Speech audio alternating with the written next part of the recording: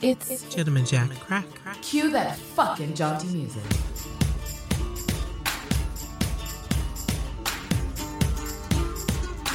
"19th century grubbling. Good Lord. Hello, everyone. Hey, people! What day is it? What year is it? What's happening? Where are we? Is this a real thing? I don't know why the Baroness Schrader just came into my head where she's like, Georg, where are you? But literally that's us right now. Where are we? What reality is this? What timeline? What realm? We are where there's so much. There's so much. First off, hey, and we missed you guys. Thank you for all the lovely notes that will be responded to at a point. At some point.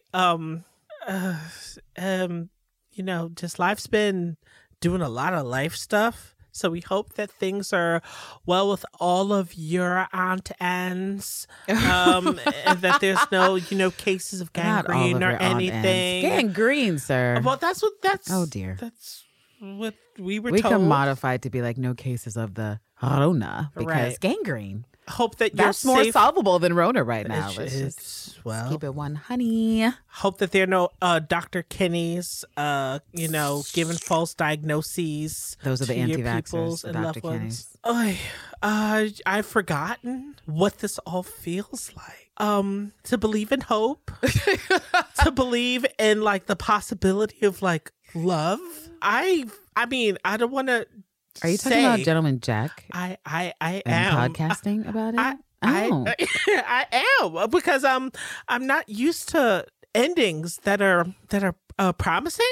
That deliver. It's a bit more, than promising. It delivers. I mean, it delivers. I don't have delivers. as an expansive library of non-het love stories in media as like Definitely Candace not. does, but to be able to experience a happy outcome for two thespians who are vying for each other, and it's the text and not the subtext of a series. How about that text? And it's in the finale and things are on and popping. It's like, wow. I mean, I wanted it. Like, these are things that I wanted. And then, like, I got it. I'm not used to that. I'm used to sort of like, them maybeing and almosting. It was like, oh, you almost got it. Yeah, they were thinking about maybe implying that it's possible, but they're not denying it, but they're also not affirming it. And I'm used to being in that limbo where it's like, that's me looking for representation. Well, they didn't say no. That is not the case here. That is not the case here. No, that's not the case here. And it has been a minute since we uploaded our ridiculous in length Aniana saga. But I think that was around sort of, I feel like our last gasp of just energy before we burnt out. In the Rona times. And for those of you listening, not just to Gentleman Jack, but Wellville Now and other stuff we were doing, you were aware of just how many hours we were putting in addition to our personal lives and responsibilities. And with the panty, y'all, there was stuff going on, life drama, but then there was also just that wall of just like, where did the energy go? I don't know. Yeah. But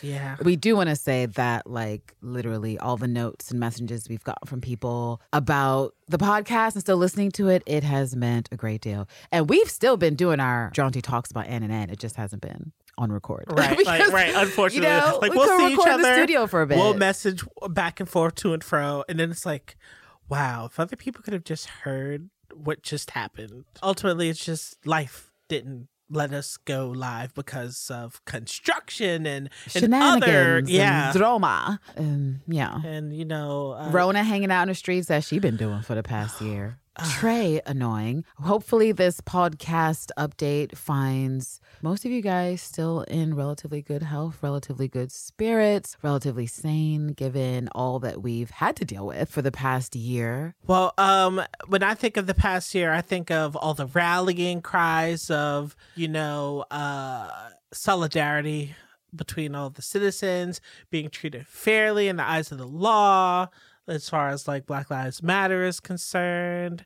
I think of all the sirens that we used to hear, especially over the summer, of too many sirens. I'm guessing people needing emergency aid and care, and we were getting to the point where our hospitals were flustered and they didn't know what to do. And until everyone stopped operating as individual silos and we treated it as like a system where we all relied on each other hospital for support, and things were finally somewhat manageable, even though it was still egregious and outrageous. Truly outrageous. We dealt with listening to daily reports of dozens and dozens of people no longer alive in our home state of New York.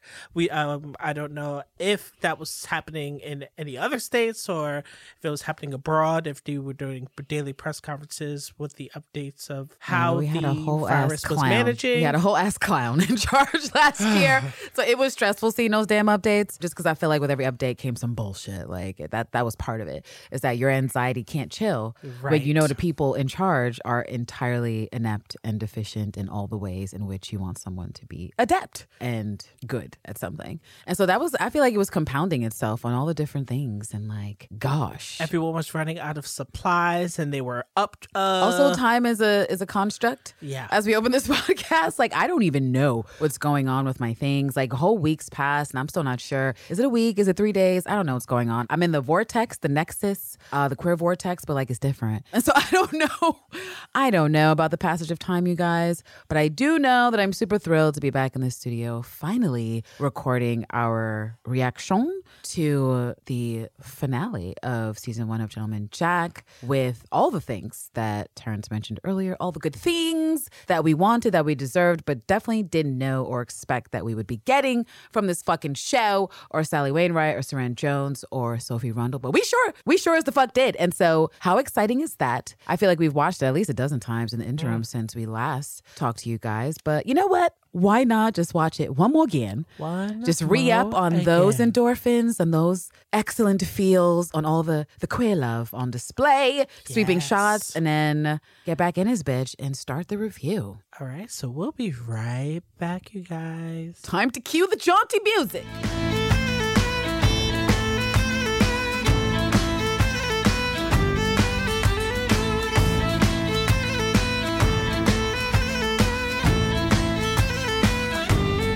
All right, we're back, and I feel so good.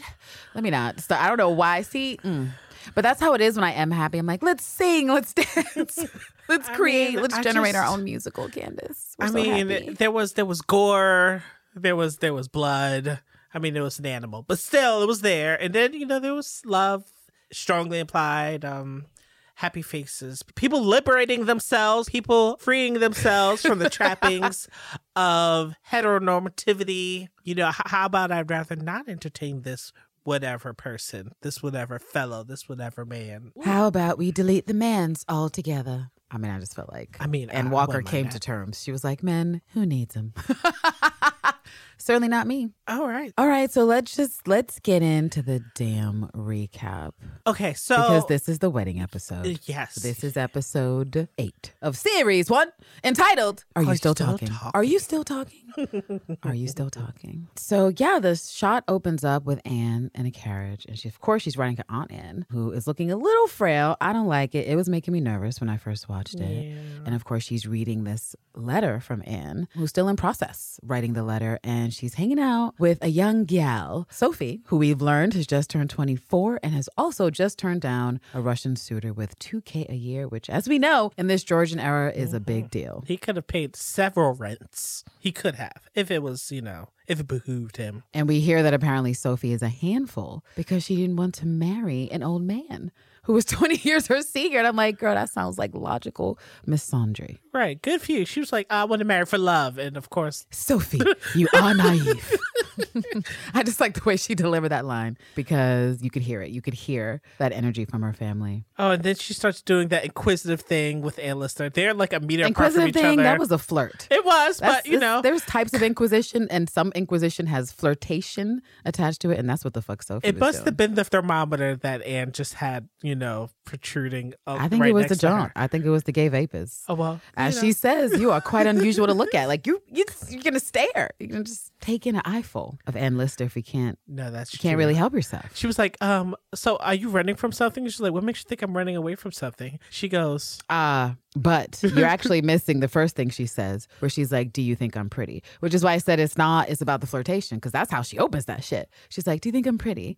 And Anne, being Anne, is like, I think you dress prettily. Like, here's half a compliment. Here's Right. half. Here's half. all right. She's like, yeah, I've seen you looking at me. Well, I've seen you looking at me. Yeah, Sophie is obviously quick with the wit. She can obviously ascertain through the vibes that Anne is attracted to women because she continues to troll her. Right. When she basically asked if she was running away, she was like, what makes you think I'm running away? And then she said, a woman gets Anne's attention of your rank. And I'm like, I was like, that pregnant pause did not have to go down like No, that. it but did. It did. Sophie was choosing violence, and I appreciate that. Queer violence. She was like, let's really talk about what's happening here. Has someone broken your heart?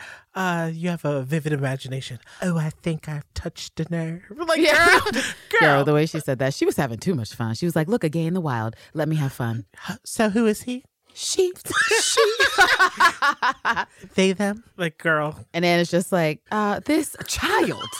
These mischievous baby gays. I can't. And then do we get the rundown of like Anne's ridiculous travels? We do. Right. Because it's a bit of a montage. You want to go through the places she went sneaks through. around She's like, the world. Epernay, crossed over to Luxembourg, and then over to Moselle and Prussian territory. I feel like Koblenz was in there, Marburg, where she slept in her gray coat. Oh, right, because the bed was damp. And then the final place where she went with Sophie in a calèche to visit the Palais de Kew, which she regarded as stunning, but a disappointment because she wasn't feeling the waterfall. I was like, Ed, you're such a snobby bitch sometimes. Because I thought it was beautiful. And I'm like, I'm sorry, don't you live over there by Shibden? I just feel like there's a lot of trees. There's not many waterfalls. Come on. She's doing man work to get Shibden to look the way she would Man's love to work, see it. but she's not out here making a waterfall, sir. But She was like, I mean, I guess. It's like you're at a whole palace, Anne. But you know what? If you're not traveling with your bae, that makes sense. right. And then that's when she breaks the fourth wall to let us know, right in that scene, that she's like, well, if anything, because she's been waiting to hear back about the condition of Anne Walker, because it was hinted at that she was not getting better. And if anything, she was getting worse. Yes, and that she wrote back 3 full pages of sound advice, which means she really fucking cared. And she was like, and we know Anne fancies herself a doctor, was hella detailed about here's what I think you should do to solve the problem and to not get anywhere back. Ooh, it's bad enough to write 1-page letter. I just had the line popping in from Aaliyah. I'm writing you a 4-page letter. But yeah, so that's pretty fucked up for Anne. She has to travel and pretend like she's not concerned with the fact that she wrote this ridiculously long letter and that no one has written back, but you can tell it is under her skin and she's not happy about it. Right. And mostly what's making it worse is like, it's sort of like vague booking or like subtweeting where it's like, oh, life sucks or whatever. Like something happened. I should not be talking about this, but I was working at the restaurant, and then right before I checked in to start my shift, I saw a message on one of my social medias where someone said, tell my mom I'm sorry, and then put like a little like black heart thing and sent that. And I'm like, what the? So I tried to go into the DMs to be like, hey, what's going on? Are you good? The DMs are closed. They have never been closed before. Sounds disturbing. And so I'm like, well, what do I do with this? Do I try to heart it? Do I try to retweet this? I feel like attention needs to be kind of thrown in this direction. And I'm at work for like 3 hours. And I'm like, no, there's no updates. There's no responses. I don't know what to do. I don't know how to think. And then like an hour before the end of like my shift, finally there was an update going, oh, I was tripping for a second, but I'm good. And it's like, but wow. I mean, I'm happy that you are good, but at the same time I want to curse I you was out stressed out. Exactly. So, and that was me being left over for what, 3, 4, 5, 6 hours. And Anne has been left on red for weeks. She's like, I know it don't take that long for a fucking letter to get to Scotland. Yeah, so it's distressing for Anne. And we get a fourth wall break for when she mentions that she's hoping to hear from her when she reaches Copenhagen. But then we see Sophie appear in the background and Anne looks hella annoyed that this baby gay is still trailing along. And it's adorable and funny and sad all at the same time. Yeah. And then we get our opening credits intro. We sure do. I guess we gotta cue the jaunty music. Oh yeah. All right, and so we have jaunted into the opening credits. And once we emerge from those damn credits, Anne's pit is in the process of being sunk, and there's a dead horse. Yeah, I was like, this is one of the saddest sights I have seen. There's a bunch of like flies because, I guess we just all need to know that the horse is that dead. And of course, I guess they're trying to say that this is not a high shilling operation. High shilling? Good Lord. Like, they're like, you know what? This is...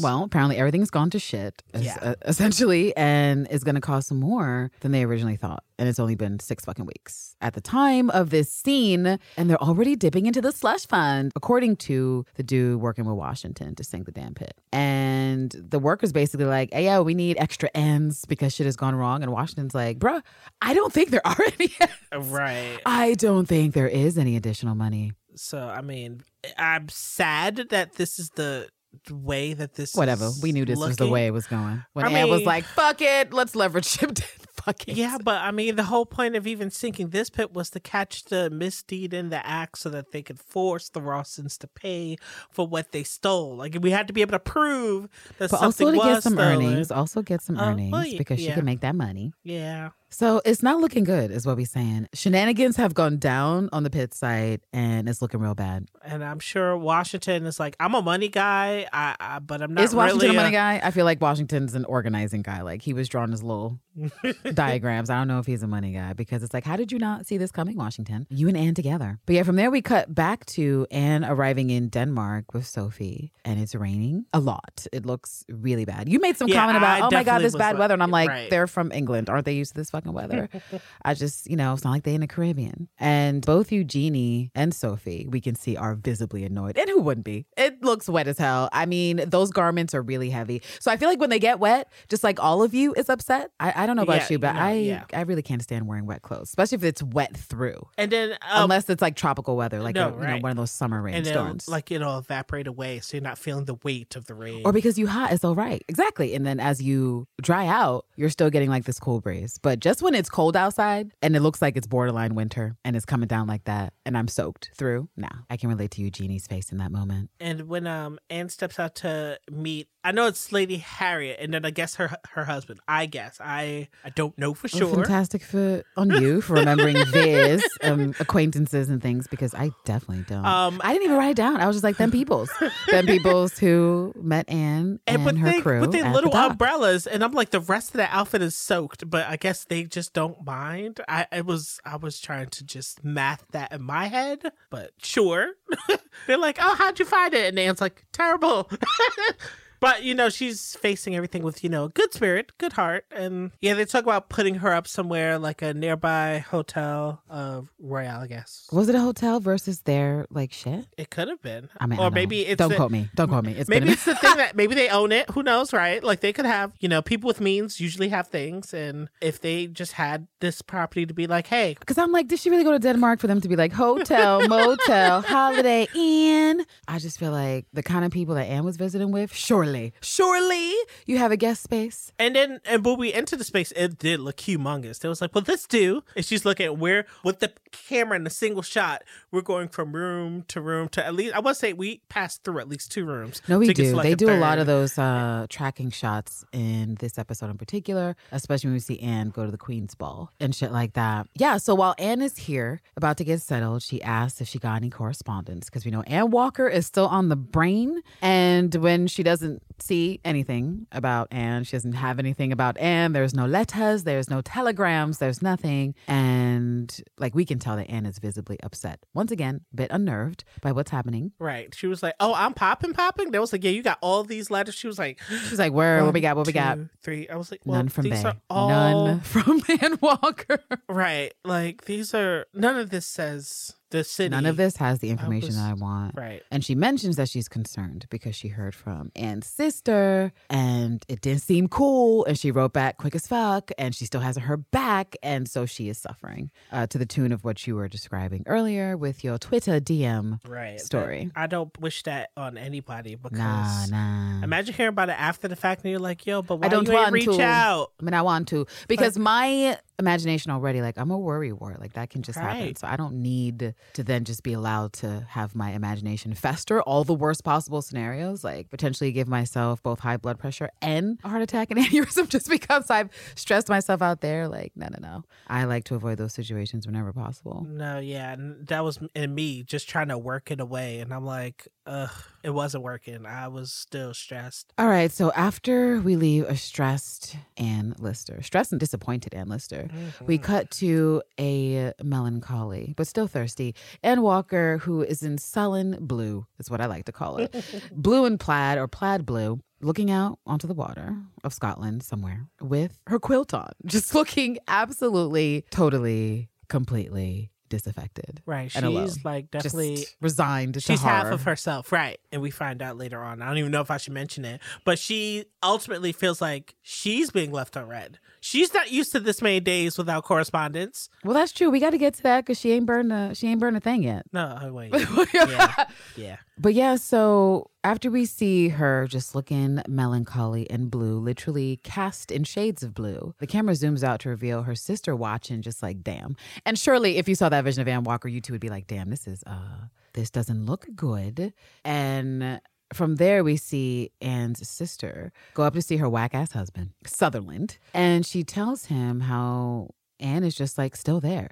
And so you get the idea that Anne has been there for a minute, that people woke up and were like, where's Anne? Oh, she's outside staring at the water. 2 hours passed. Where's Anne? She's still staring at the water. So she's trying to talk to her husband like, yo, my sister is still there. And I am concerned because she's being all sad and sullen and I don't want her to feel this way. And of course, the captain is not he's on like, this whatever, page at whatever, all. He's whatever. like... He's on the whatever page, the right. whatever I don't give a fuck page. Like, you know, it'd be good for a woman who's just sitting around doing nothing. Give her kids. Like, actually, no. Before he says that, he's like, "Isn't fresh air good for women? Like, don't you guys need oxygen and stuff? Like, isn't that good for her?" And from there, Anne's sister is like, "Okay, but what about the letter from Miss Lister? Has that shown up yet? Because I'm increasingly worried about what's happening with my sister." And Miss Lister seemed like she has some great evidence, some great suggestions. Like, where's it at? You just reminded me. Yeah, he was like, well, no, I told you I haven't seen it, but have you looked? Yeah, I told you I looked.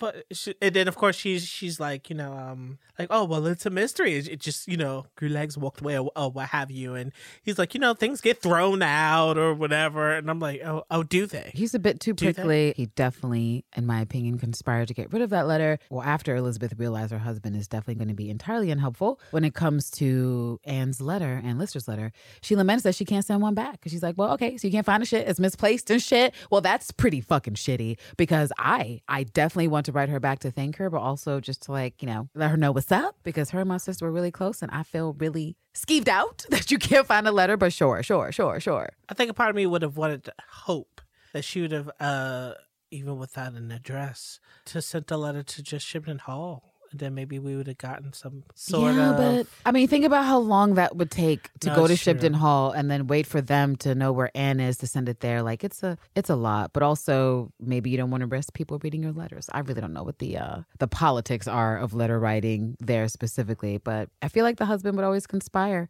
to fuck it up. Oh, no, I could see that. Yeah. The husband, Sutherland, eventually asks Elizabeth if she showed Anne the letter, and she confirms that she didn't because she didn't want the letter to cause undue stress or anxiety for her sister because he did not want them to take the advice that Anne Lister sent along about a medicine man. Even though that was the premise for why he came to collect and Walker in the first place. But Now, the premise was for het propaganda. This we know because his mother let it be known from right there. She had no shame whatsoever about dropping the family gossip about who's a homosexual, who has no money, and who is just looking for a woman to marry to fix their lives and reputations. So she practiced saying a lady's physician for hours in that carriage ride over to Crow's Nest. I cannot. Yeah, and then Sutherland goes on to say that he's happy that she didn't get to see the letter because he feels like Anne Walker has an unhealthy obsession, and mentions that she has a sketch of Ann Lister in her book. And Elizabeth's like, oh, she does? She does? Because how the fuck would you know that? Like, y'all here snooping and shit? And he's like, yeah, I'm snooping and shit. Duh, that's what I do. I'm a man. This is the Georgian era. You have no secrets. And so Elizabeth just is like, okay. This is not good. And then after that, he suggests bringing that homosexual family member, Alexander, to a shindig. So once again, he can try to hook up Anne Walker, and more specifically her inheritance, to his loser family member who has nothing. Well, at least her sister had her back as best she could. It was like, well, I think he should just accept the answer that he got, which was no answer because she shall not marry him. And we all understood that. So yeah, but she's battling the patriarchy within the physical form of her husband, because he essentially says, like, he thinks that, you know, as for a woman, motherhood and fresh air should be what solves all your ills, because Elizabeth says to him, you know, giving birth doesn't always help someone get rid of their demons, essentially paraphrasing. And he's basically like, really? Well, good gracious me. It should. And so she's locked into a situation that is grotesque, and there's no feasible way out for her, really, especially because divorce isn't an option. And so I think that is the turning point for her to be like, I got to get my sister out of this joint, because here I am perfectly trapped. And maybe when I thought it would be nice to have my sister here, when I didn't feel like she was succumbing to the het trap, but now that the het trap seems to be imposing its stuff upon her, my husband is derelict, deficient, and immoral, that now's the time for her to flee before it's too late. I mean, if there was ever a perfect definition of the 11%, it's having 3 kids and no O's. And I'm sorry, Elizabeth, that is your life. I'm just so sorry. Well, yeah, anytime your husband suggests that the cure for your sister's mental difficulties or emotional difficulties is that a dude propose, knock her up, and give her something to think about, because that's literally what he says. He's like, she should have some kids, marry this dude, so she can have something else to think about that isn't herself. And I'm like, oh, imagine a man saying that. Give yourself something else to think about that isn't you. Like, why don't you try that, Sutherland, you bitch? Instead of snooping in other people's journals and seeing who's doodling what, like, yeah, he's annoying. And counting other people's coins and purses. What do you mean? That's what the men did, though. They counted all the women's coins because it wasn't ultimately theirs. It was theirs until they were married to some men. But thankfully, we escaped from that scene, and we are back to Anne arriving to her fancy Danish dinner party, where she's actually in a dress, obviously a bit uncomfortable, because who wouldn't be, but also still looking really great and doing what she does, being social, enjoying herself, fraternizing with the folks. And, you know, everyone seems to be taken by Miss Lister because, you know, she's obviously very interesting to speak with. And more importantly, Sophie's still flirting. Oh, well. Sophie hasn't stopped trolling Anne from the minute she got in the carriage. And I think she's having the best time. And honestly, if I was a young baby gay and I spotted an older gay in the wild, I'd troll the fuck out of them too. I'd be like, bitch, how does this go? And certainly for the historical nightcap, we'll add other context to how Anne had a bitch on her knee while she was traveling. Lord, because I'm just saying, there are entries. If the table was short enough, I bet one leg would have hit another leg, is all I'm saying. Anne does like to play footsie at times. So yeah, one of the first lines Sophie says when we're back in that scene is like, Miss Lister likes trouble. And it's like, ma'am, young lady. Somebody wants to get into trouble. And Anne, of course, gives her this look like, really, bitch? Really, bitch? You still on 10? Okay, great. What are you're only 24. I mean, you were in mini knickers when I was out with the loose women and gambling with the soldiers. But at the same time, when Anne looks back on herself at 24, she honestly has no space to say a goddamn thing. No, when she was prioritizing a grubble above all, so... It's true. And of course they're like, well, so we heard that you're gonna be staying for the winter. And she's like, yeah, through like to like the spring. Well, essentially the people talking about, I guess, what aristocracy does. Sophie's still being naughty, of course, but Anne is being told that she has to be introduced at court. And Anne's like, I don't know. Does that require wearing another dress? Because really, we don't do that in England. They're like, oh, but we do that here. Especially because we got this dude over here, the Hagamon, and he got the connection. He got the hookup. He has the ear of the people in court, and it's what we do. Besides, the queen is having a birthday party and you gotta go, bitch. And she's like, oh, okay, I gotta go, gotta get invited. I guess I will be going to court. And literally the next scene involves Marian reading another letter from Anne Lister to Aunt Anne. And it's hilarious because Marian can't pronounce the Hagamon because she probably doesn't know how it goes. She's like, this is a non-English name and I'm entirely lost. And of course, Anne Lister is telling the family about what she's been up to in the daily routine. But for us, the viewer, and Marian, who's there, we notice that Aunt Anne, she's out here coughing. She's coughing a heck of a lot. Mm-hmm. And she's not looking her best. She's looking a little bit pale. She's looking like she's had better days. And so that's concerning. I feel like she comments about Anne's energy, like what energy she has. And Marian's looking concerned. She's like, yeah, but are you good? Like, should I keep going because you don't, like, you're coughing? And I'm getting concerned. Yeah, she's like, read it again. Yeah, she's like, I'm fine, bitch. Read the letter again. Read the letter again. I want all the tea. And then from there, I believe we cut to motherfucking Washington talking to Captain Lister about Anne's L's that she's currently taking at the pit. He was also like, read it again. You're right. And basically, he starts out asking Captain Lister if he's aware of the pit being sunk down at Connery. Do you know about that shit? And he's like, yeah, I do know about that shit. But you want to know when I found out about that shit? Literally 5 minutes before the bitch left. 5 minutes before she was set to depart on her world tour. And I think that's fucked up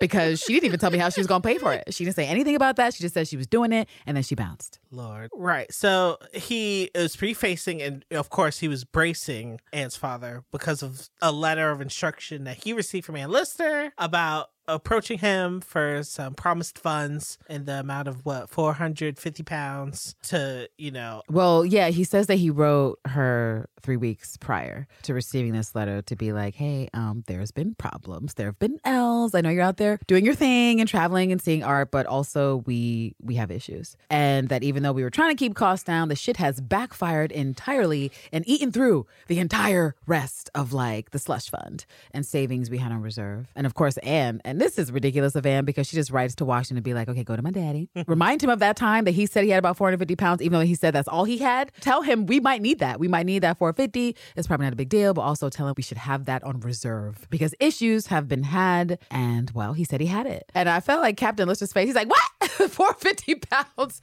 I told her that's all I did have. I told her that was my whole slush fund as a human. And she wants that for the pit that I only knew was being sunk 5 minutes before she left. Okay. And it's crazy because, of course, he, being who he is, understands the nasty business of oil. So he knows how much it costs to even like sink a pit. And he knew that she was on the outs with Miss Walker when she was first excited about maybe doing it. And it's like, well, and then 5 minutes before she leaves, she's sinking a pit. So yeah, he's very suspicious of where the money came from. Right. And he's trying to press Washington for it. And he's like, bitch, I don't know. I just don't shoot the messenger, please. Right. Literally, and wrote me this letter and I'm bringing it to you. I don't want to be involved in the rest of the family business. Thank you. All right. So then after that closes, we enter the next scene, which is with Anne Walker. And she is in Scotland. Still in Scotland, sad and depressed. Lord. Looking at her sketch, which is a pretty fly sketch. It was very nice. I was hoping that Anne Lister would see that one day. But by the time we finish the scene, the anger and neglect takes over. I was like, no, she rips that beautiful sketch from her book and she's like, to the fire you go. Burn. And of course I was like, no!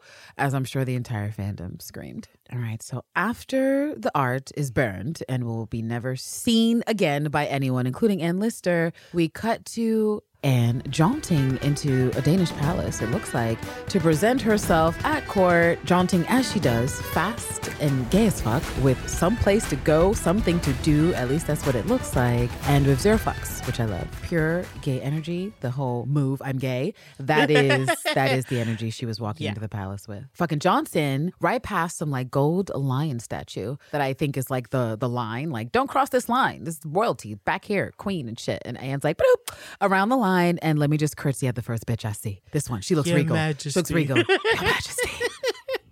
And I feel like that woman got her whole life. She was like, damn, I haven't seen a bitch curtsy to me ever. But this is cute. She's cute. But also, I'm not the one. That one over there. Right. To the real queen of Denmark. And Anne, of course, is like, oh, my bad, Your Majesty. And they intersplice this scene with Anne also back at the crib, talking to her peoples about it, where they're like, how'd it go? And she's like, ridiculous. I curtsied at the wrong woman. I did. Of course I did. And they have a great laugh about it. Oh, and of course, she apologizes. And this is a very interesting exchange that sort of happens between the queen and... It's an extremely interesting exchange. And Anne Lister. Of course, she's like, what brings you to Copenhagen? I don't know why everybody keeps getting the sense that she's running from something, that she's dealing with a thing. It's I don't know if they want to say it's written on her face. Like I can't call it, but it's a power move. I mean, a power move for the queen? It's First of all, look. I'm not going to get into my side theories entirely of what royal quiz do, but that queen of Denmark was exuding extreme top energy. Like, that's what it was. And honestly, if you're moving out there in those ridiculous old aristocratic circles, royal circles, fucking, blue blood type shit, I would imagine if you're a queer, that top energy, like, is something else. It makes me think of the film Girl King, where it's about Christina of Sweden, who was, essentially a girl king. She inherited the throne and was doing the thing. And according to the evidences left behind, it was very queer. And in the film, that might be something we review somewhere at a different time. Well, I'll say this about the film. They juxtapose what is her obvious confidence because she's incredibly intelligent, of course. She's a royal, so she's been raised to speak all these languages and understand these things. But within her queerness, there's like an unsureness. So there's dichotomy in the film of her being like, of course I can do this or call you this. I'm your queen. But then also being like, I'm a baby gay and I'm not sure how to do this. So it's funny. I'm just going to say that the Queen of Denmark did not exhibit the baby gay portion. She was a queen that was settled into her queenness. I feel like she has talked to many a woman the way she spoke to Anne, and she had it handled. And I just love the way it was acted and played by both actresses, especially Saran, because, she has such a demeanor and countenance as Anne Lister, imposing, strong, I would say, type A personality. Mm-hmm. And in this situation, it's very obvious who is the, I don't want to say alpha, but the top, the person with the with the power. And obviously you would say it's the queen, but also there were other things. I feel like that was giving her power, but definitely that is a vibe we get, I would say, nearly straight away. Right. She was like, okay, you enter my chambers. Well, we weren't at the chambers. We were basically, was this like a throne room? It could have been. So let's say that we'll preface some sort of throne room. I don't know. Would the royals be chilling? Right. Wherever the royals be chilling, because Anne Lister, of course, skips whatever line it could have been to accidentally curtsy to the wrong person. So she's right. like, if she'd have waited by the lion, someone probably would have stepped up and been like, it's me. She's like, I don't have time. I'm Anne Lister and move, please. I'm gay. So yes. So I guess recognizing that within Anne Lister and then asking her like all of these questions where it's sort of, I don't want to say unsettles because it was already, I don't want to say it was already like shaken. It wasn't, but it was like firm. I'm here to be greeted. I'm here to be, But I think it's also the top energy because Anne is always exuding the top energy, and she was out topped by a royal because she just, at no point in time did she have control of the conversation. She was just blindsided and bamboozled by her really direct questions of like, well, tell me this. And I suppose like if you're dealing with a queen in those times, you're like, oh, I guess I got to tell you this because these are the rules. Right. These are the fucking rules. Like, and so from the jump, she's like, all right, so what brings you here to Copenhagen? And Anne's like, bitch, I don't know. She's like, start at the beginning. How about that? Start there. Tell me about Halifax and shit. And Anna's like, Halifax? Why does anyone want to know about Halifax? I literally just love Halifax because I couldn't stand being there. Because if I don't have a wife, I literally can't be in Halifax. It's too boring. It's too drag for me. I feel like that's what was in Anne's face. She was like, Halifax? Why are you trying to hear about Halifax, bitch? And the queen continues like, it's in the north, right? It's over there in the north. I understand there are things happening. Turmoil, the machinery.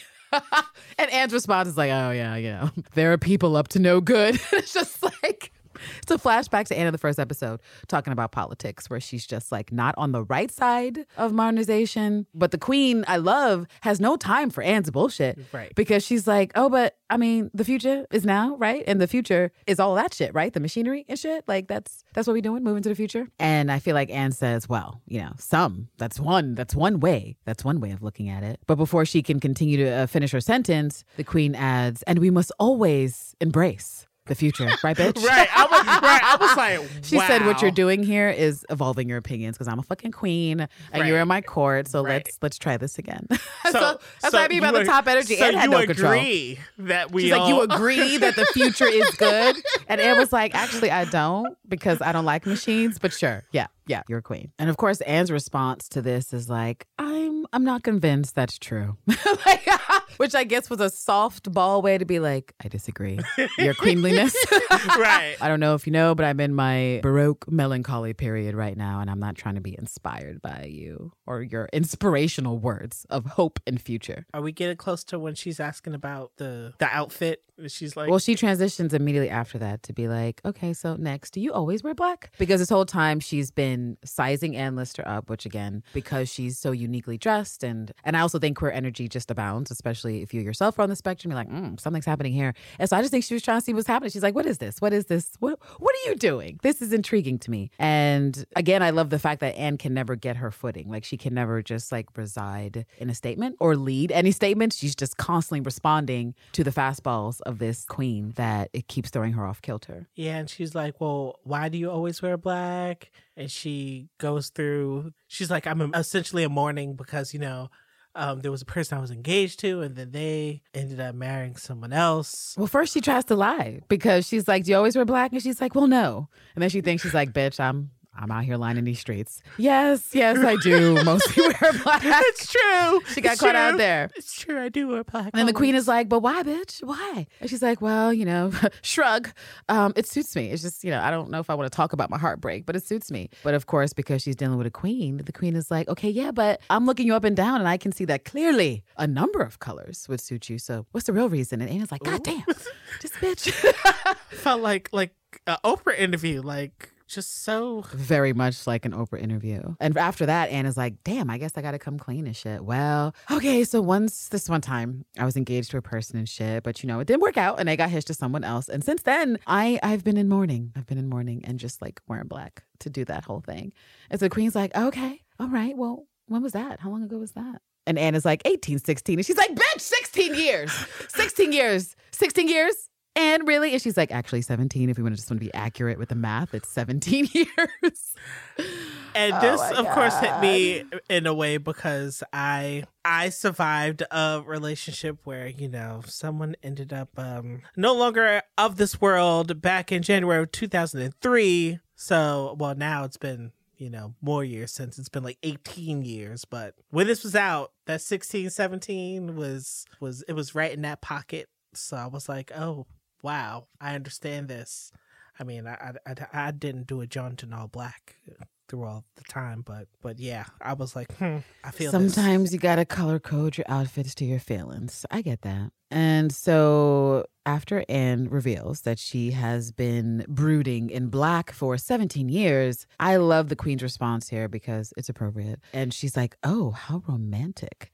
Because to be that distraught and that dramatic over someone is a type of, I don't want to say romance, but romantic elements. Well, yeah. And she kind of has this smirk on her face like, I see what type of woman you are because you have to be a certain type of person to be that caught up and dramatic where you're wearing black 17 years later. And I feel like that's when she grabs her hand and she's given like these sympathetic sapphic vibes where she's like, here, let me soothe you with my queenliness.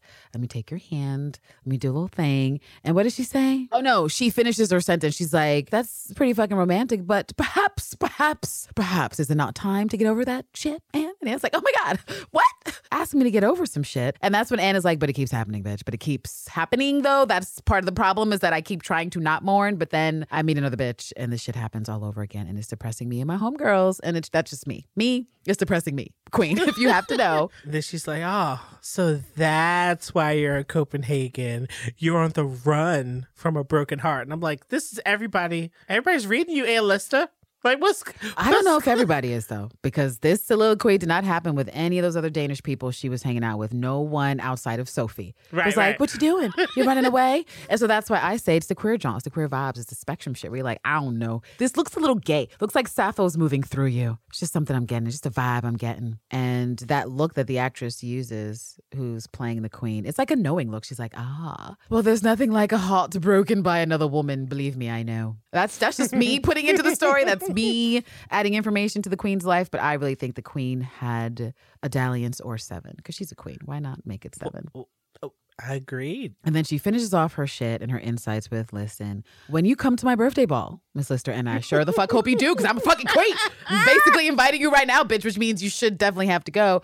I just wanted to let you know that everyone's going to be wearing white and shit. So think about that. Consider that. Remember that I'm a queen and do your life appropriately. Well, I'm sure she had feelings, but there was no time to express them. Not when you've been so wrapped. Unwrapped, not even wrapped, just like unwrapped, exposed, dragged emotionally. I mean, it was a very tender moment, which was great because I just felt like Anne wasn't going to give Sophie a piece into that, especially because Sophie's so young. But it looked as though the queen could either be Anne's age or older than Anne. And so it's a different type of knowingness than Sophie being fucking, a trolling gay baby who's like, oh, do you like girls? Is your heart broken? And again, who knows if Sally Wainwright has spoken on this, but you just get the depth from the queen that she really understands where she's coming from and perhaps herself has found a way to come through it and move past it, which is something that we know Anne Lister has kind of figured out, but also not really, because every time her heart gets broken, she is back in the same place with that finger looking to God, being like, not again, don't you do this. If you guys could see me, I'm shaking my little finger, little crook in it, just like Anne. She's sick of being burned. She just wants a real shot. So the next scene, who is this with all this energy, stomping about in all white? But I'm just jaunting into the birthday ball at the palace. And I just fucking love this walk. I've already said it. She's walking past people and men. Swiftly, confidently, aggressively. And it's fantastic. Move, I'm gay. All right, once Anne makes her way into the Great Hall, she locates a friend. And I love that while she's trying to get to this friend, she's still like shoulder checking and crashing into people. And then she tells this friend that she was just speaking with Princess Caroline for more than 10 minutes, which I'm sure is very cool. Sounds fun. But this woman is really ready to fuck Anne Lister up because of what's on her mind is like, oh, I've been meaning to ask you, Anne, about your friend your friend that you've been waiting for a letter from. And immediately you see Anne Lister's face change because she absolutely cannot escape Anne Walker no matter how much she tries her vapors. Her face drops. She's like, you know what? I'm just gonna reply to you. No, I haven't. I have not heard from Anne, but thank you for fucking up my mood. Where's Sophie? Ah, there she is. Then she jaunts off to Sophie, all aggressive and shit, and is like, you want to dance, bitch? Like, let's dance. And Sophie's like, oh my God. With who? And she's like, with me! You already know what the gay vibes is like. And then, of course, there was a dip. I was like, okay. Well, first off, I felt like the energy in this dance scene was like a weird circling the drain kind of moment. Like there was despair. It's definite despair, definite circling the drain, definite let me get some physical activity going to distract me from my mental anguish that I've just been dropped back into. And we do have a moment where while they're just sort of like galloping and I was going to say shenanigan, but that's not a word. While they're galloping and being ridiculously gay. And the thing, Sophie in a moment is like, are you okay? Because I think she's had enough exposure to Anne Lister to be like, all right, she's definitely less okay than she was in this other moment. And of course, Anne Lister does what she does generally, which is not answer, ignore, or just pretend like no one even inquired as to her being okay. And that's when she dips Sophie. She's like, shh, don't ask about my emotions. Take this dip. And she doesn't respond to her. And they continue their wild and chaotic, really gay dancing and gallivanting across the ball. And I hope they made all the hets uncomfortable. That is my hope. Or inspired a baby gay in a room who was like, oh my gosh, I want to dance with a woman this too. Whole time I could have been right. Let me upgrade myself from the 11%. Yeah, I feel like the Foley for the whispers gets louder, but Anne does not give a fuck. And neither does Sophie. To Sophie's credit, she doesn't seem to care either. She's like, whatever, I'm here to party. You're the most interesting person here, Anne Lister. Of course, that was an amazing scene. And then it cuts to a sisterly conversation where Anne is and her sister Elizabeth. And she is doing mom things because the sounds when the scene opens is just like cooing at a baby. And we eventually hear crying. And even though we cannot see Elizabeth and the cooing, we can just see Anne Walker looking at what this is and that she is lost in thought in some sort of, I don't know, thought abyss. And I feel like in that moment, she's thinking, damn, is this going to be my life? This is what the heads do. This is what I will be doing eventually, just like my sister Elizabeth. Because the very next question is like, do you like being a mother from Anne Walker? And Elizabeth is like, oh, yes, of course. And then Anne Walker's like, no. No, bitch. I mean, really, bitch. Really, can I get a real answer about motherhood? And Elizabeth's like, well, I mean, it is hard work. You know what I'm saying? And you do feel like you've had your brain sucked out through your uterus. And I remember that because I was like, what? Had your brain sucked out through your uterus? That is the imagery with that. With the right. It's a lot, Elizabeth. Not my favorite analogy that's been on the show, I have to say. Yeah, I was trying to math that because at first I thought she was going to say like from feeding and nursing, feeling like her brain is just leaving, but still it's her brain.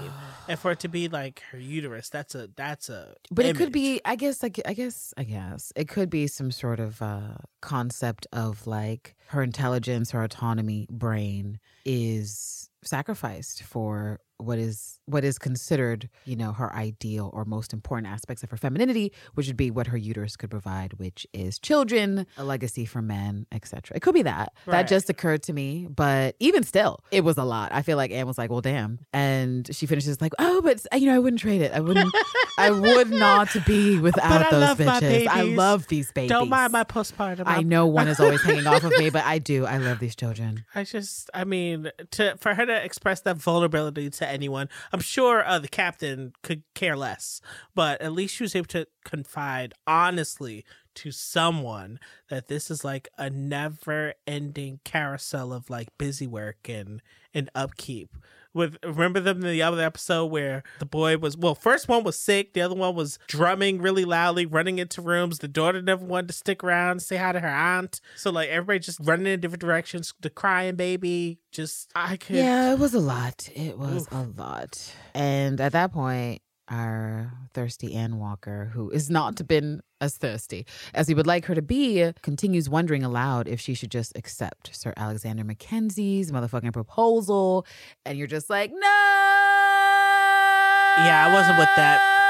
I wasn't with it. Horrible. Because she's just like, I guess I should get hitched and have some miniature people because what else is there to do if you're a woman still alive in these times? Which is fucking depressing as shit. And so Elizabeth was like, well, what do you want, bitch? What do you want? And poor Anne is just like, I don't know. Nothing. Doesn't matter because I can't have it anyway. So who cares? Don't ask me questions. Don't ask me questions, sister. And I felt that. I felt like, you know what? We could have a one-way honest conversation, but we can't have an honest conversation the other way, even though I really wish we could because you're my sister. And I felt her pain because I was like, just say the thing you want. At that point, why would she though? No, I know. There's no, I mean, that's what's so sad about Anne's, baby gay Anne, mental state in this time is that she is just depleted. All the hope and things she was holding on to has finally just like been released from her sleeves.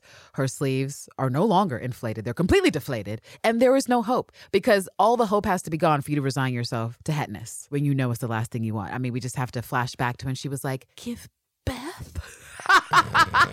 And now she's at fucking Elizabeth's like, whatever. I guess I could push out like 3 kids. I mean, you just said you just felt like you had your brain pulled through your uterus. That sounds about right. I guess that's maybe, what I'm doing too. Maybe I could because I'll brain. be around you at least, because that's essentially her reasoning. She's like, well, yeah. When her sister is like, but this is the exact opposite of everything you said just some weeks ago. And she's like, yeah, well, I'm just resigning myself to accepting the het life because I'll at least be close to you. And kids and shit. But I mean, even if you want the het life, you're not going to want it from him. He broke. He ain't got no monies. That's essentially what Elizabeth blurts out, that he is a loser, he is trash, hopeless, feckless, and that she definitely should marry him because, well, look at all the evidence, the receipt she provided that he was a hobosexual, grifting on Sutherland's fucking dime until Sutherland was able to find a poor woman to take this dude in. I mean, they are just, the patriarchy is something else. And the patriarchy has beaten down poor baby gay Anne because she's lost all her inspiration. And she's like, well, what's the point, man? Can we not find some odd kind of life together? And it's just like, oh,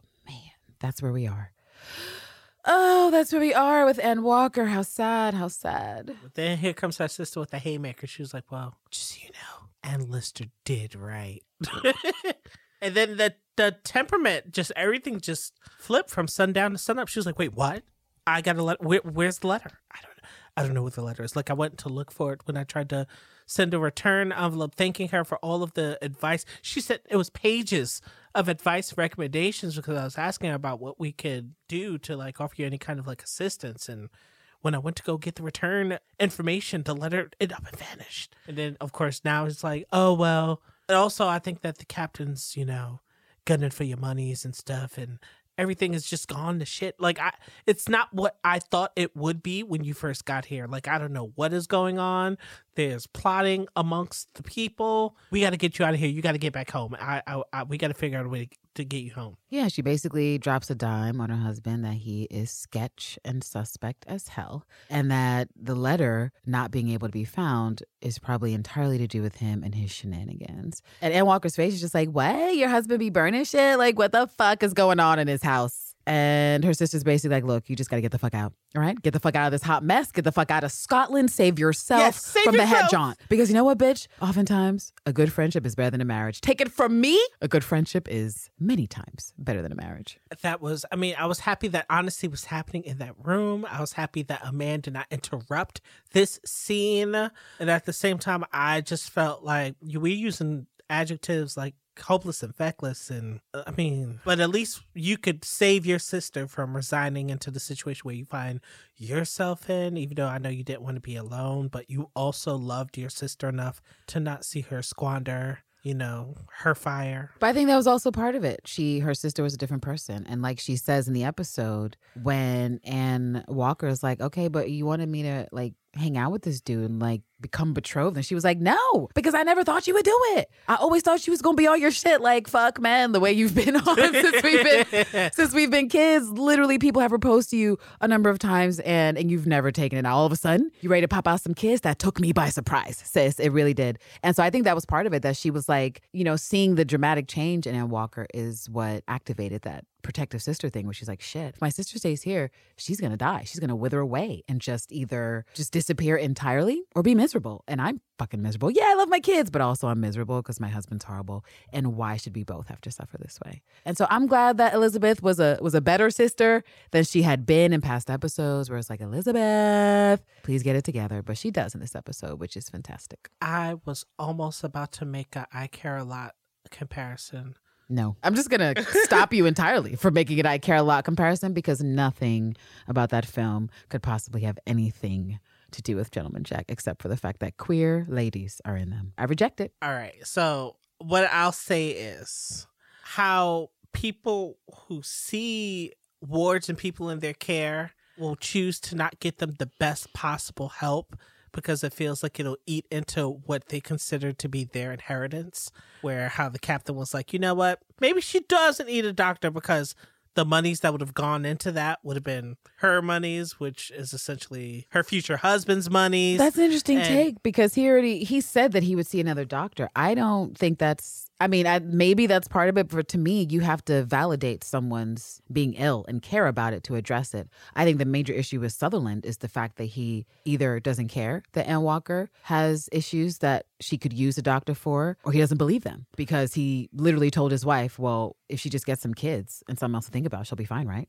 Along with the fresh air. And so I'm not sure that he actually has he fully formed thoughts with intellect about like Ann Walker's health. But anyway, at the end of that scene, it's decided by Ann Walker and her sister that she has to get the fuck out of there. But Ann Walker's like, how, bitch? My Bugatti isn't here. My Bugatti carriage isn't here, bitch. How do I get away? Okay, so now we're in the Priestley's estate. So the tea has been spilled. People are angry and upset. Oh, and they're fighting to figure out who can get to Ann Walker in first. Scotland. Yeah, and everyone's like, well, I can't go first, this week. On to Ann. Ann Walker's on air. She's not going anywhere in the travels. And William Priestley is being quite a bitch because he's very shook and trembly. Like, what do we do? But they appear to be concerned about the fact that Ann Walker is being taken advantage of yet again by unscrupulous family members because they have not looked in the mirror themselves. And so William was like, well, I don't know. I'm concerned, but it'll take weeks to prepare. I just, I don't want to go by myself, first of all. So, wifey, can you come with me? Because I don't think I can handle this by myself. And she's eye-rolling. She's like, and of course,